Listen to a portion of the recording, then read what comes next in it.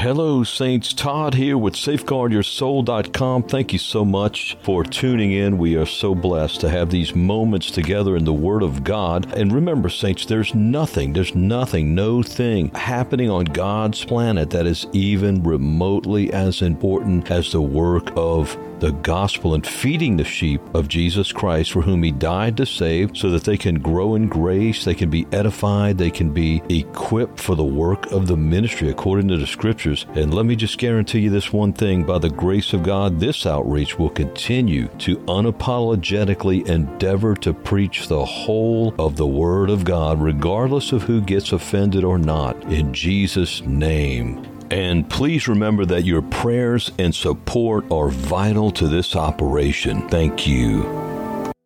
All right, Saints, wanted to talk about say it aloud, speak it forth. The Bible says in Proverbs 18:20 and 21, a man's belly shall be satisfied with the fruit of his mouth, and with the increase of his lips shall he be filled. Death and life are in the power of the tongue, and they that love it shall eat the fruit thereof. Proverbs chapter 18, verse 20 and 21. So we do see that the words of our mouth, which the Bible speaks so much about, there's extensive real estate in Scripture given to this topic. But yet, what is the motive of our heart in speaking forth the truth of God? I believe it all begins, everything in our personal life with Christ, with understanding that God sent His only begotten Son for us to save us, that we might know Him. Notice John 17:3. Jesus says, and this He's speaking in prayer to the Father, and He says, this is life eternal. Here it is. Here's the whole reason for eternal life, that they might know the only true God and Jesus Christ, whom Thou hast sent. John 17:3. I want you to commit that to memory and continually meditate on and hold as a cornerstone truth in your life as a disciple, a follower of Jesus, these words of Jesus on record in John 17:3. Because you see, this shows us that God sent His only begotten Son to die on the cross for our sins, to bring us back to Him from a fallen state, in order that we might know Him. Notice that they might know Thee. This is a chief purpose for which God sent His only begotten Son, that we might know Thee, the only true God, and Jesus Christ, whom Thou hast sent. Whenever our relationship with the Lord becomes anything outside of having a relationship with Him on His terms, then we are bound to go into error, not only in doctrine, but in the way we see God and we see the world and we navigate through it. Remember, again, Jesus came to die so that we could have a relationship with Him and the Father. We're temples of the Holy Spirit, who will always bring attention to and glorify the Lord Jesus Christ. That's what Jesus said in John 16:13 and 14. So with that cornerstone truth in mind, let's take a look at what many today take out of context and misuse it for their own self-serving purposes, not rooted in the death, burial, and resurrection in Christ, not rooted in the cross life which God calls us to. Death and life are in the power of the tongue, and they that love it shall eat the fruit thereof. Proverbs 18:20 and 21. Now, many today take this out of context, and they take it out of the immediate context of this chapter, Proverbs 18, but also in the context of all of Scripture. Confession, make no mistake, confessing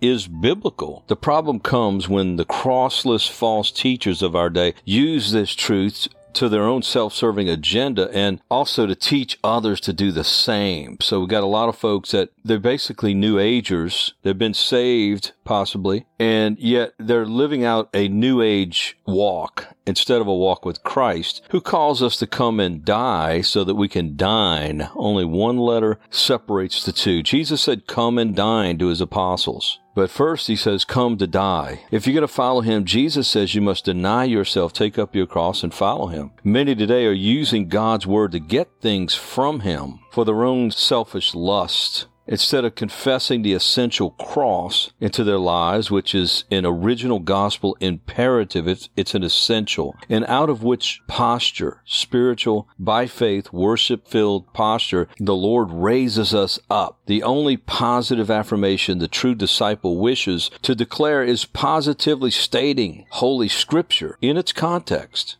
not only its immediate context, but its whole biblical context. Those who fear the Lord dare not attempt to use his words in vain against him in order to procure to themselves things for personal gain. You see, when the Bible talks about prosperity, it's not primarily about money, although the false teachers always make it about money because, as Peter foretold, they are making merchandise of you. But if you're going to be a follower of Jesus, you know that prosperity and success are defined differently by God than they are by the world. In fact, Jesus said, those things which are highly esteemed in the eyes and the minds of men are an abomination to the Lord. That's Luke chapter 16, verse 15. So a biblical confession would be something like, Dear Lord, you created me to know you and to love and worship you. I want to know you more, Lord Jesus. Help me, please, to know you more. Make me one with you and the Father as you prayed. In Jesus' name, I got to tell you, friends, if we'll start praying as Jesus prayed, that as he and the Father are one, that we would be made one with them and one with one another in that order, there's going to be a life change. God is going to bless you from the inside out when you start prioritizing what he prioritizes. He doesn't prioritize you getting rich. God the Father did not send his only begotten Son into the world to make all of his people rich. In fact, Jesus warned against riches many times, including in like Mark, I think it is, or Matthew 10, 23 and 25. How hardly, will those who are rich or have riches enter into the kingdom of God. It is easier for a camel to go through the eye of a needle than for a rich man to enter into the kingdom of God. Verse 25, Mark 10, verse 24, children, how hard is it for them that trust in riches to enter into the kingdom of God? And if you got a bunch of riches, it's easier to trust in them, right? And yet you got people that don't have a lot of riches compared to others, and they still covet and greedily go after them, so they're trusting in them too, or their ability. See, 1 Timothy 6, they that will be rich, doesn't even say that those that are rich, those that covet to have this world's riches will pierce themselves through with many sorrows, including eternal damnation. Ephesians 5 says, a covetous man who is an idolater hath no inheritance in the kingdom of Christ and of God. Remember the 10 Commandments says, thou shalt not covet. When you're coveting the things of this world, it's because you're not content. You're not rooted. You're not one with Christ and the Father, because you've chosen to go after and lust after the things of this temporal, fleeting world. So this is Mark 10, 23 through 25. Let me read it. And Jesus looked around about and saith unto who? His disciples, how hardly shall they that have riches enter into the kingdom of God? So it seems to me that Jesus is saying that the percentage of those that have a lot of money in this world that are going to go to heaven is even less than the average person. How hardly? And Jesus already told us in Matthew 7, 13 and 14 that only a few entered therein, down the straight gate and the narrow way that leads to life. And few there be that find it. But broad is the gate and wide is the gate that leads to eternal destruction. And many there be which go in thereat. Matthew 7, 13 and 14. And he's speaking here and warning us.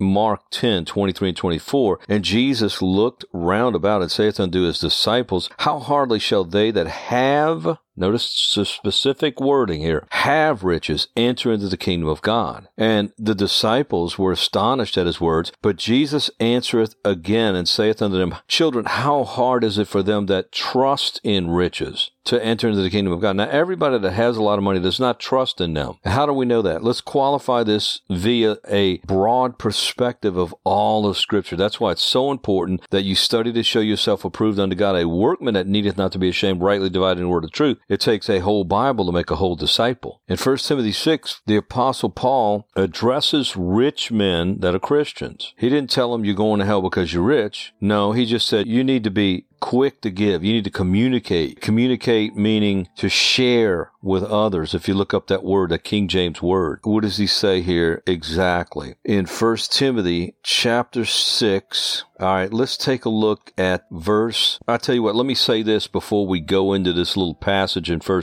Timothy 6. How does this relate to confession? Well, most of you already know that those who are teaching people to confess things over their life are teaching them to confess Scripture used out of context for their own self-serving purposes. The purpose of the wolf and his prey, to run greedily after the riches of this world. So this goes hand in hand. Okay, so look at verse 6, 1 Timothy 6:6. But godliness with contentment is great gain, not only now but forever. Notice the word contentment. We've got some posts on this word. Look up content or contentment in the search box on safeguardyoursoul.com, and you'll find some rich biblical studies on this that will greatly edify, help you grow in grace, and bless you in Christ. But godliness with contentment. Are you content?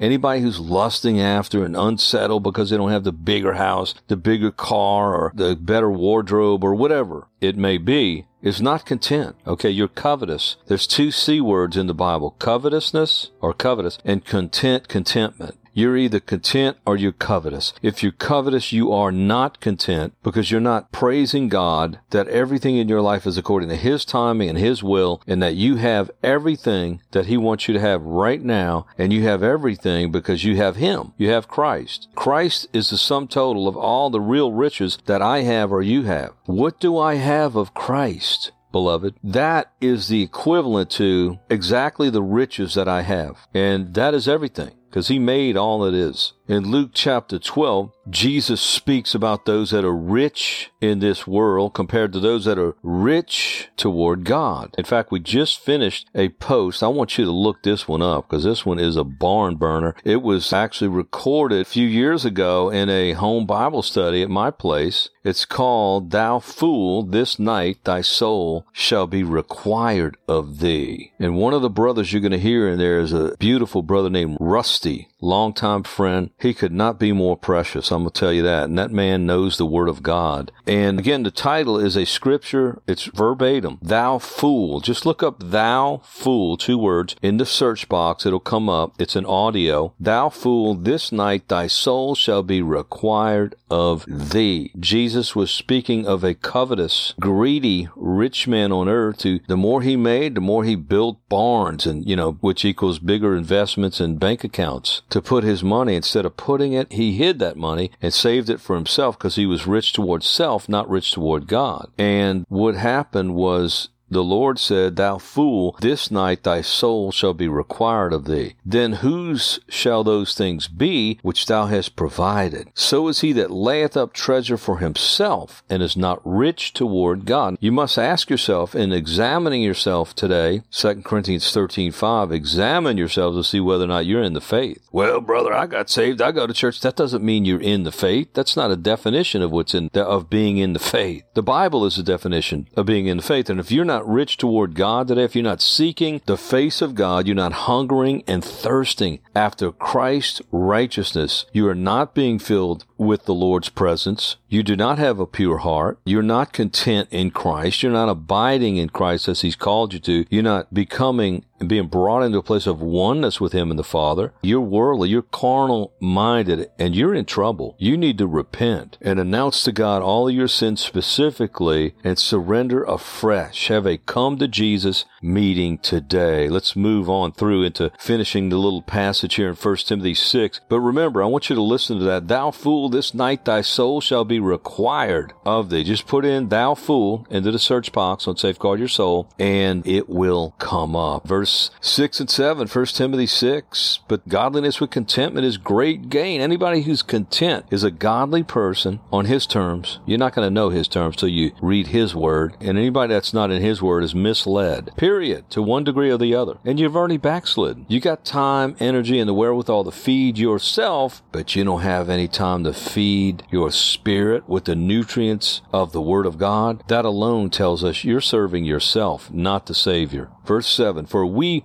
brought nothing into this world, and it is certain," let me say it again, I'm just reading the Bible, "it is certain that we can carry nothing out of it." That's why Jesus told us to lay up treasure. He said, "Lay not up for yourselves treasure on earth, where moth and rust does corrupt. Lay up for yourselves treasures in heaven, where neither moth nor rust does corrupt, and where thieves cannot break through and steal. For where your treasure is, there will your heart be also." That's Matthew 6:19 through 21. 1. Verse 8, 1 Timothy 6, and having food and raiment, that's it, just food and raiment, let us be therewith content. Now, I want you to meditate on this passage and pore over it prayerfully, saints, and let it get it. The true disciple of Christ does not run from Scripture that convicts him. He runs to it and cries out to God as he reads it. See, he's a surrendered vessel to the Savior. And having food and raiment, let us be therewith content. Having what? Just food and man, if you got food to eat, something to drink, and your body is clothed, you can be content. And if somebody listening is in a place of brokenness and destitution, that's probably because the Lord is stripping you. He's going to take care of you, and I can tell you by experience, extensive experience in this, that He is going to take care of you. He is going to take care of you. I remember living out of my vehicle and out of my office, literally. Wow, it went on for a while, at least many months. I can't remember now,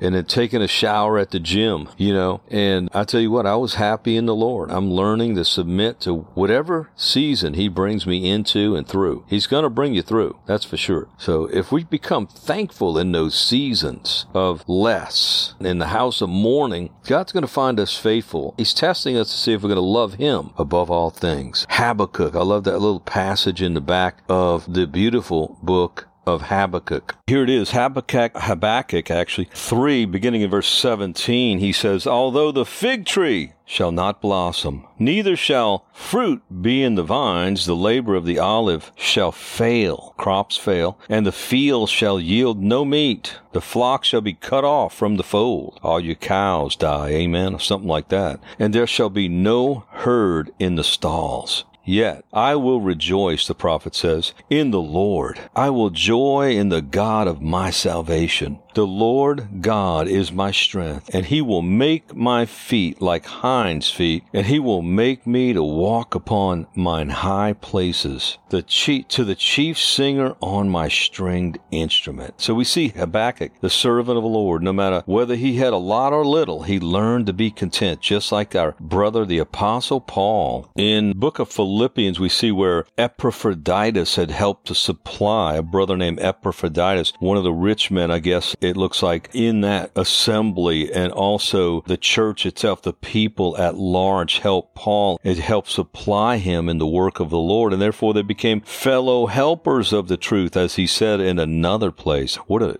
privilege, what an opportunity we have here. Then he says in verse 11, Philippians 4, not that I speak in respect of want, for I have learned in whatsoever state I am, therewith to be content. And saints, if you'll read the book of 2 Corinthians afresh, you will see, I believe it's chapter 6 and maybe 11 and 12, where Paul gives resumes of the things he suffered. And one of those things was he was destitute, man. He was destitute at times. But he learned to be therewith to be content. And then in verse 12, Philippians 4, I know both how to be abased, that means humbled, destitute, and I know how to abound. Everywhere and in all things I am instructed both to be full and to be hungry, both to abound and to suffer need. I can do all things through Christ, which strengtheneth me. It's interesting, the context of that verse, and that would go, I believe we could use that verse for everything, that I can do all things through Christ. He's the one strengthening me. In this context, it's whether I have a lot in this world or nothing, a little or a lot. It's Christ that's strengthening me. And then he says in verse 17, not because I desire a gift, but I desire fruit that may abound to your account. Do we realize that Jesus allowed people to give into his ministry? Of course we do. He had a treasurer, so somebody had to be given into that ministry. Paul is the same way, and we should be the same way. If we're called to ministry, let people give. You're going to block their blessing. That's how the kingdom of God works. Jesus himself said, some of the only read words in the book of Acts, it is more blessed to give than to receive, Acts 20:35. Paul says here, not because I desire a gift. Man, I'm not just trying to get money from you. No, man. But I desire fruit that may abound to your account. So we never want to do anything to hinder people obeying Jesus by laying up treasure in heaven. And when you give to supply a believer, a saint that needs help, or a true original gospel ministry, you're laying up treasure in heaven. And notice this, but I desire fruit that may abound to your what? Your account. I caught that one day and I was like,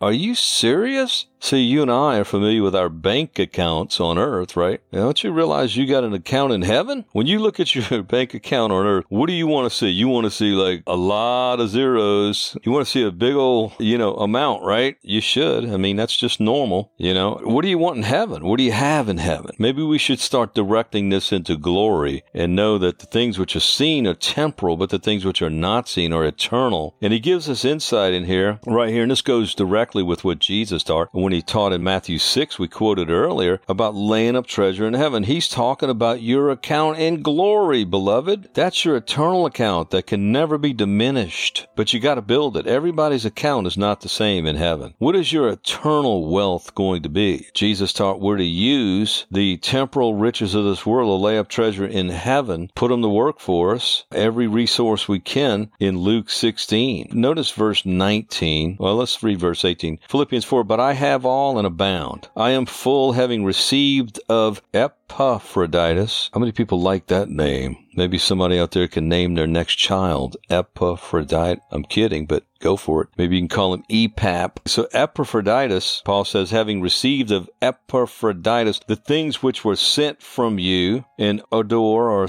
of a sweet smell, a sacrifice acceptable, well-pleasing to God. But my God shall supply all your need according to his riches and glory by Christ Jesus. Now, what's the context of that verse? Speaking of context, we're getting ready to bounce back to confession. What's the context? But my God shall supply all your need. Who's he talking to? Those who gave. The law of reciprocity is reality. It really is. Paul says that doesn't mean money's coming back to you and, by 30, 60, 100 fold. But Paul talked about, when you give, it's a seed. 2 Corinthians chapter 9. I'm not talking about the seed faith heresy of the word of faith movement. And this is on the same topic Jesus and Paul are teaching here in Philippians 4 and 2 Corinthians 9. He says, he that sows sparingly will reap sparingly. He that sows bountifully will reap bountifully. And here, these Philippian believers were sowing, they were helping out of the love of God in them, the Apostle Paul in his ministry and in his life, and therefore he promised them that God is going to supply all of their needs, specifically in context, those giving, according to his riches and glory by Christ Jesus. And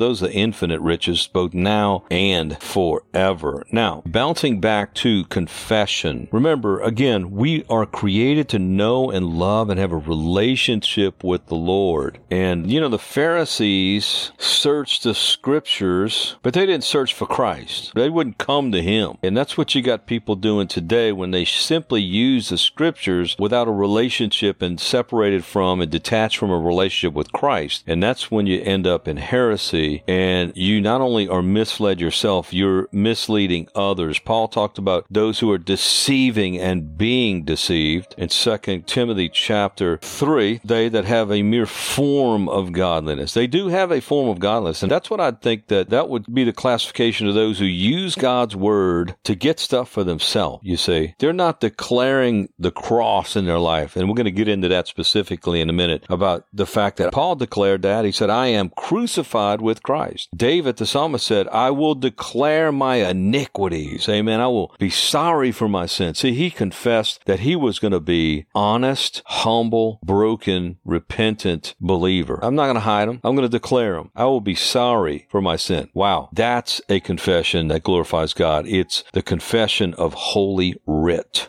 and blessing them with the Word of God. Thank you for helping. Thank you for praying. And we love you. God bless you.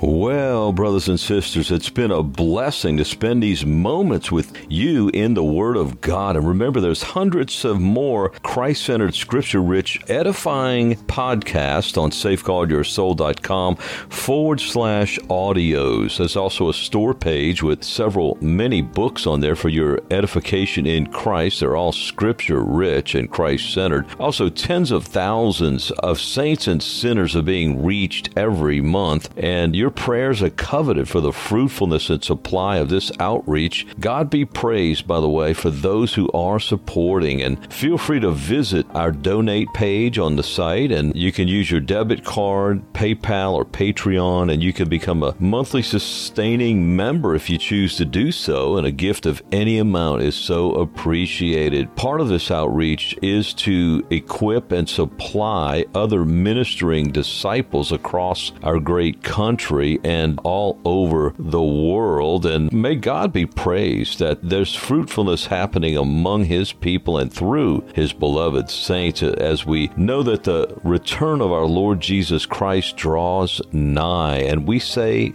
together in the words of Revelation 22, even so, come, Lord Jesus. Amen